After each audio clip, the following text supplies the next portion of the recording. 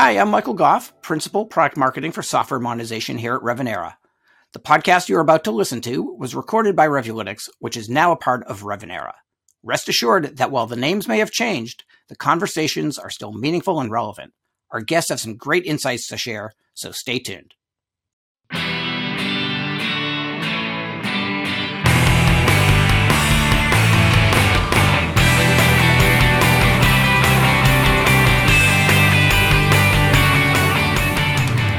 Welcome to episode number 2 of the Piracy Impact podcast from Revulytics, where we bring you conversations with leaders from the world of software license compliance. I'm your host, Michael Goff, and I'm here with Jason Swan. Jason, episode 2. How'd we get here? I know, episode 2, we're off and running. This is a great conversation we had with Gary Hargreaves, Chief Legal Officer down at CNC. Tell me about that trip. Yeah, you know, Gary and I go back a number of years now. We took the ride down to their corporate headquarters, a great little facility down in Tallinn, Connecticut. You know, very eco-friendly, small family business, got a great little vibe about it. You know, Gary's a very well-respected industry veteran in the CAM space. Got to talk about his process. We got to talk about his program maturity model, some escalation. I mean, a really well-rounded discussion about an individual really who's grown up within the compliance field right before our eyes. Yeah, and he's got an interesting journey that he tells us about, so let's get right to it. Welcome to Piracy Impact. I am your host, Jason Swan, alongside my colleague, Michael Goff. And today we are welcomed by Gary Hargreaves, the Chief Legal Officer from CNC Software down in Tallinn, Connecticut. How you doing today, Gary? Doing great, thanks. So, Gary, if you don't mind, why don't you give us a little background on what CNC Software does and what your role is within the organization? Okay. We are a CAD/CAM software developer. We've been in business since the early 80s, so we were there right at the beginning of the movement to PCs and CAD/CAM, and have primarily been a CAM vendor over a CAD/CAM vendor for all of these years, selling through a direct reseller channel globally. We are in approximately 80 countries now. Selling our software. It's translated into about 15 languages. We have delivered in the neighborhood of 270,000 seats of software around the globe in that time period. And with that puts us as, from a seat count, as an industry leader in the CAM space. Great. And you've been here a couple of years. A few years, right? Yes. I've been here since 92. When I started, I was their first international sales manager developing the channel outside of North America. And how many different roles have you had in the company since 92? Went from international sales manager to global sales manager, then to manager of business development, which then has evolved into the chief legal officer most recently. Okay. And what has your experience been on the licensing side of these 270,000 seats of software? It's been interesting as we've moved along. We've changed our licensing model a little bit. We do sell a perpetual model at this point as we market our product. We've worked through several different vendors for licensing. We're in the process right now of shifting to software licensing, which has been it's a relatively long-term process that we've been doing for about 4 years now. And, of course, along the way, then you have the people who are using your product without licenses, which is something we've been working on for a while, too. How long do you think you've been, as an organization, I don't want to say interested in that non-compliance, but how long has it been a conversation at the executive table? We started doing something about it back in around 2000. Then it was not a strong topic of conversation, but it was more as we tripped over an occasional case, we would try to get them compliant. We signed on with the Business Software Alliance back then to get their help as we moved through. But still, it never was, in the first maybe even 10 years, a strong push from our side. And was that just here at corporate, or did your reseller community have a perspective on it as well? Yeah, we did, work it through the resellers. They weren't thrilled with the process at that point in time, mainly because it took too long. And it was just getting from discovering someone to actually getting compliance was difficult when you really didn't have hard evidence. So you mentioned tripping over piracy. What did that look like? It would be a reseller would be in to visit a company and that he had sold to. They wouldn't necessarily let him into the room where the programming was going on. So that kind of raises a little bit of suspicion there that maybe they're using more than we have. They've got a lot of machine tools in the shop for the 2 seats they bought from us. Those kind of things, or they would call and they call to make an appointment. We're fine. We don't need anything. We're good. And salesmen are friends with competitive salesmen, and they kick accounts around, and it's like everybody was getting the same story from this company, so they didn't necessarily buy from anyone.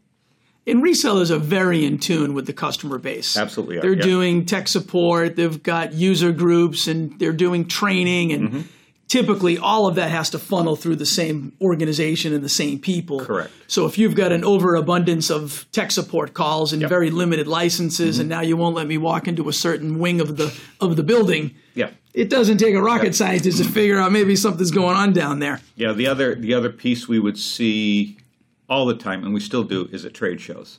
And somebody comes up and wants to buy a manual. And let me take your name and information. We'll get back to you. No, I've got the cash. I just want to buy that book that's on your desk there. It's like, I want that specific one. No, and that's almost always somebody who's using unlicensed software. So was there a moment that kind of led to you getting more serious as an organization around noncompliance?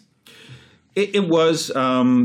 It started to pick up. We started to get more direct complaints, usually from the employee that had just been fired. That's almost always the way they're angry. Yep. And then they want to complain about their company to somebody, that type of thing. So we definitely started to take a more serious attitude towards it. And then what would your perspective be on how compliance is run today, maybe versus how when you started in those early days? Like, how was the program and the executive buy-in, even if there was executive buy-in early on, like how did you sell it? There's definite buy-in these days. We have a small team here managing the compliance, and it was easy to add that additional body when the revenue stream was there and everybody saw what the process was and how things were going with that. The process is incredibly easier today than it has been in the past. When you've got evidence in your hand, it's so much easier to get somebody to become compliant. Because were you even able to measure back then when you were just sort of getting whistleblower reports and tripping over it? Like, were you able to really scope the size of? Not really. It was difficult. We didn't have a way in our own database of marking someone that was non-compliant, so that when an order came in, we could tag it against that. Yep. Sure. And now we do. As soon as we get something from, pretty much from you guys that says, here's some non-compliance issues. Here's how many times they've used the software. We immediately will create an entry in our database, and we've got a little skull and crossbones that we just throw up on the screen now. Okay. And this is something the reseller sees. So when the reseller types in that company's name, they know, and it's got a little red shield on it, and that tells them that this is something, it's under investigation, and they cannot place an order for this company. Okay, so you've gone to the electronic CRM level to say anybody that's out there that gets maybe a phone call and says, I want to buy something really fast, and they go and run to the CRM to see, hey, maybe I want to quote this, maybe I don't, sees the skull and crossbones, Now they know that you're actually not going to take the order, even if they run out and close it, Right. without having a conversation with corporate. Yes. Yes. Okay, that makes a lot of sense. We have a lot of shared territories between resellers, so we need the other reseller to know that he can't sell to this person Sure. either, because typically somebody who's non-compliant, they'll shop around till they find somebody who will take their order. Absolutely. I think that speaks to the value of your reseller network, too, and their credibility and integrity. So if you don't mind, let's back up just for 2 seconds, because you mentioned, in 2000, kind of, partnering with the BSA and kind of getting in a position to have a strategy to thwart this sort of behavior. There had to have been a larger conversation here as a company to say, what are we willing to do? Are we willing to invest in it? What opportunity do we think is there? You can size up the market, as kind of Michael's saying. Was there any internal pushback on that? Or if there was, how did you overcome it? A little of the internal pushback was with existing customers. And there was a fear that when we found an existing customer who was using extra seats of software, that they would just walk away from us completely and go buy somebody else's software. Okay. That has proven not to be true, and it amazes the resellers and a lot of people that when we do convert someone, they become happy customers and they continue to pay maintenance to keep it updated, and they finally see the value in what the reseller can bring to them from a training and a support standpoint and everything else. Yeah, because that's a huge myth that we hear all the time Yep. about, well, they're going to find a replacement. They chose you for a reason. Yes. And if they've been using you for any amount of time, they're sort of locked in. Yes. And they know what to expect. They're invested in Yeah. it. Yep. And it's probably close to 70% of the people that are infringing are existing customers. Interesting. So that was one objection, was executive staff maybe had a fear that if we approach them in any sort of aggressive manner, they would just drop us, go another direction, and now you'd have a revenue loss. Right. Any other objections that come to mind from 18, 19 years ago? Other than the time required to do it and recovering the costs of the program, that was really about it. And as long as we could demonstrate that we were bringing in more than we were paying out, then people were happy. So that's kind of the internal CNC viewpoint. What about the resellers? Did you have to target maybe a executive staff, or if you've got any specialized program for the top producing resellers? Was there any dialogue with any of those folks? We definitely started slowly, and we picked specific territories so we could grow. Where we are a U.S.-based company, so we said let's do the United States first. And we understand those laws better than other places. So let's try that here for a year, see how it's going, and then look to the companies that are working with us on that as to where we should grow next. Where do they see the largest infringements and that type of thing? And so it's just a slow, cautious growth from that standpoint, and that seemed to work. And how many resellers are now benefiting from the program globally? Last year, it was about 45 resellers that had non-compliant customers that we converted.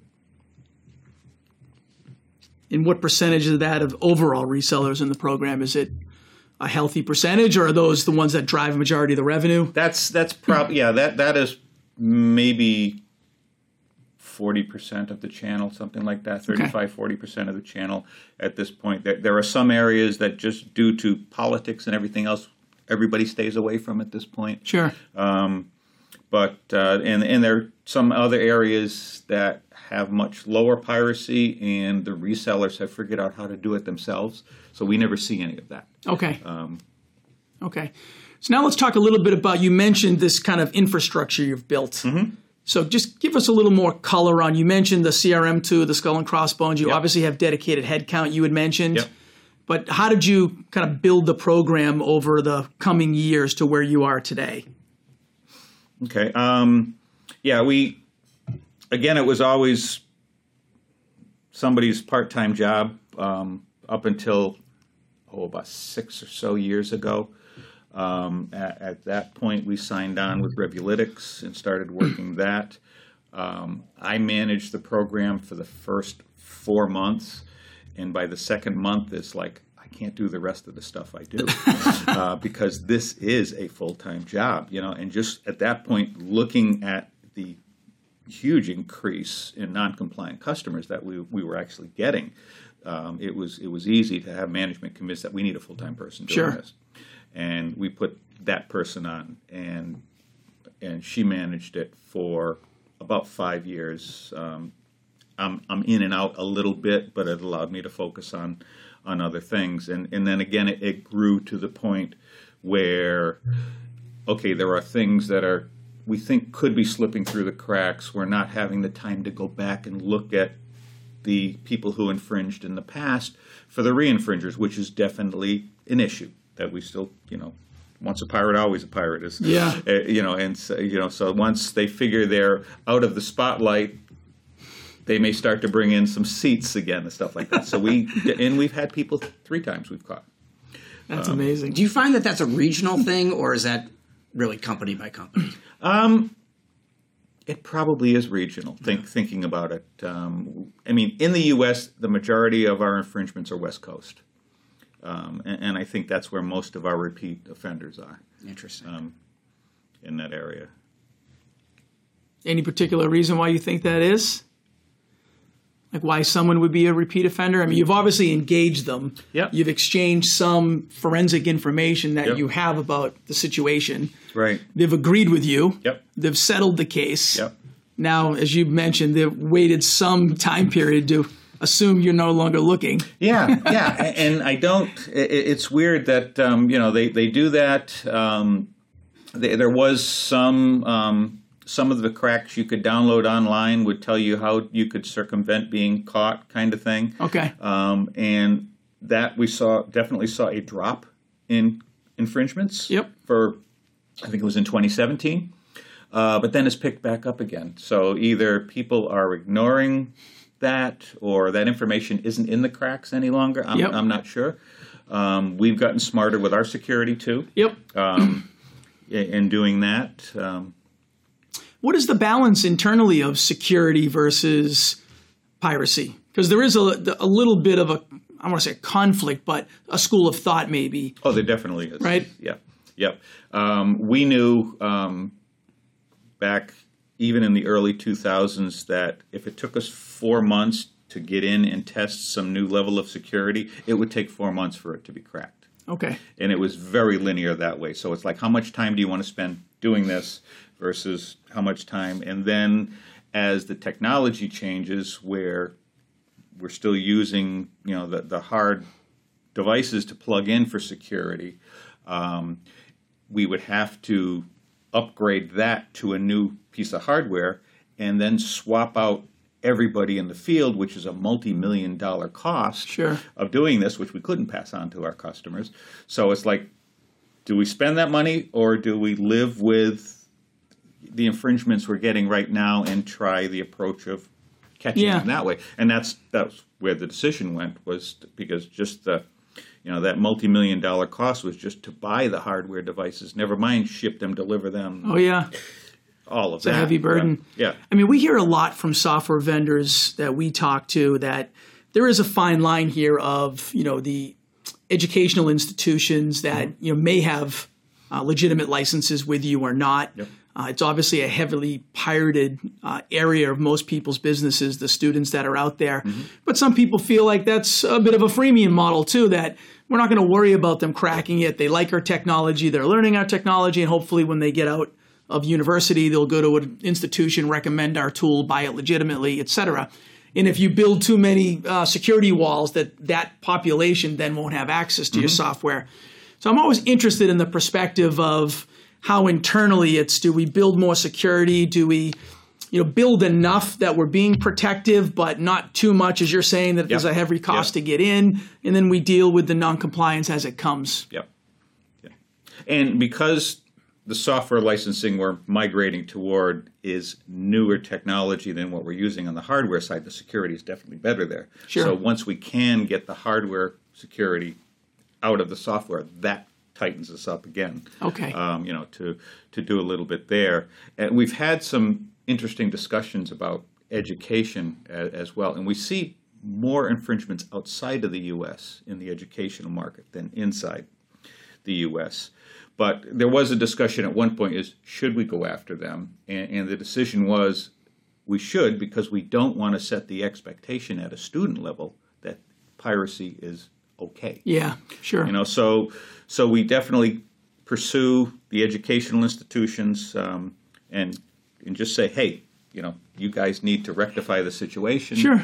And that's an interesting response, too, because we've done research, in our aggregate data to see how many of the top 100 engineering schools or universities have pirated software, and the percentage is high, like 80%. Yep. Yeah, engineering schools, I think top 50 engineering schools, it was like 100%. Interesting thing is, I know at some of those engineering schools, there's a server they can go to, those students, and download licensed copies for their educational purposes, and yet they're still downloading cracks. Yeah. So I think you are right to set that tone and set those expectations early. I had a conversation with an instructor years ago, I believe it was in Singapore, and he said he was very proud to tell me that he was giving cracks to the students after they finished the course to go out and continue learning the product so they could be, a good person. And, and he thought he was doing the right thing. Yeah. And it's like, increases your opportunity to get a job. Yeah. Amazing. Yeah.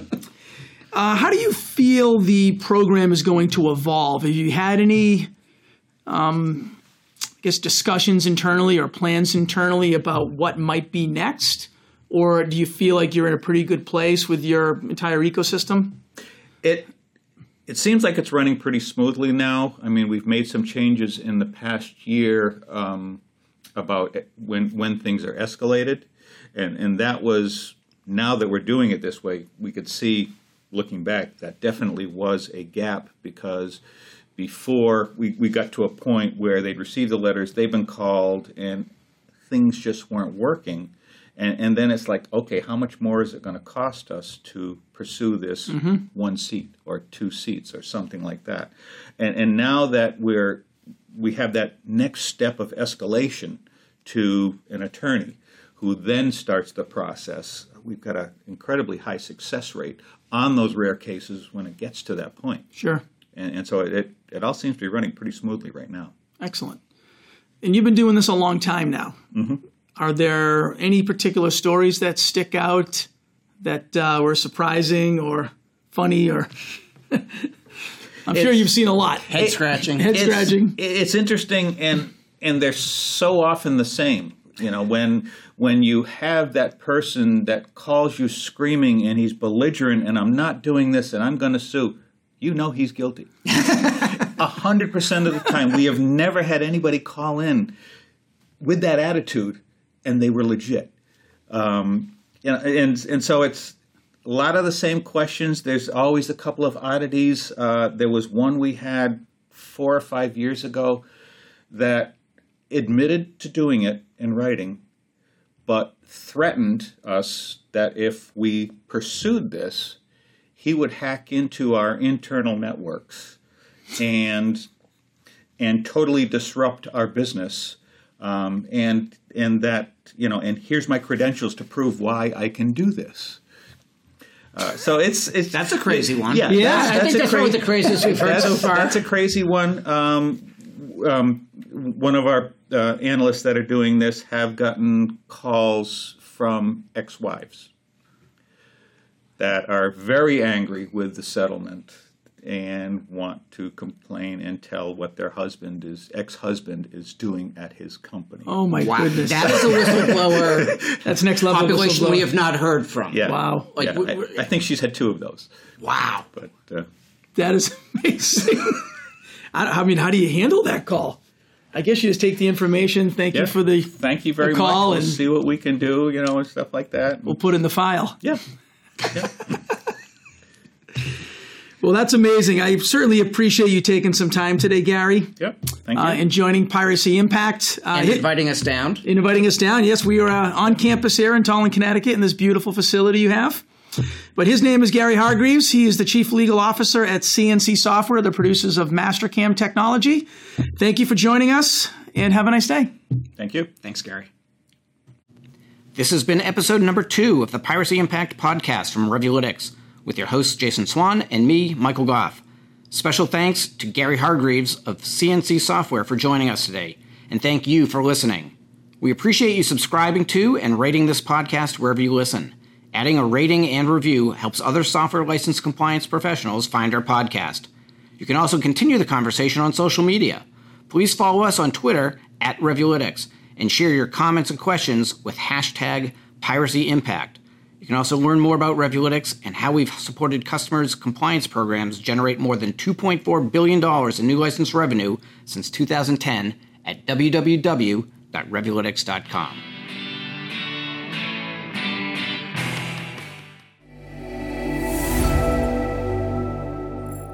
Hi, this is Michael Goff again.